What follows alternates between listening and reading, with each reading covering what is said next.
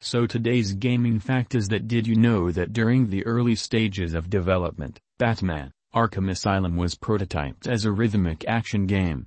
The second prototype focused on 2D fighting, which would pop up whenever enemies were engaged, and involved colored circles bashing into each other.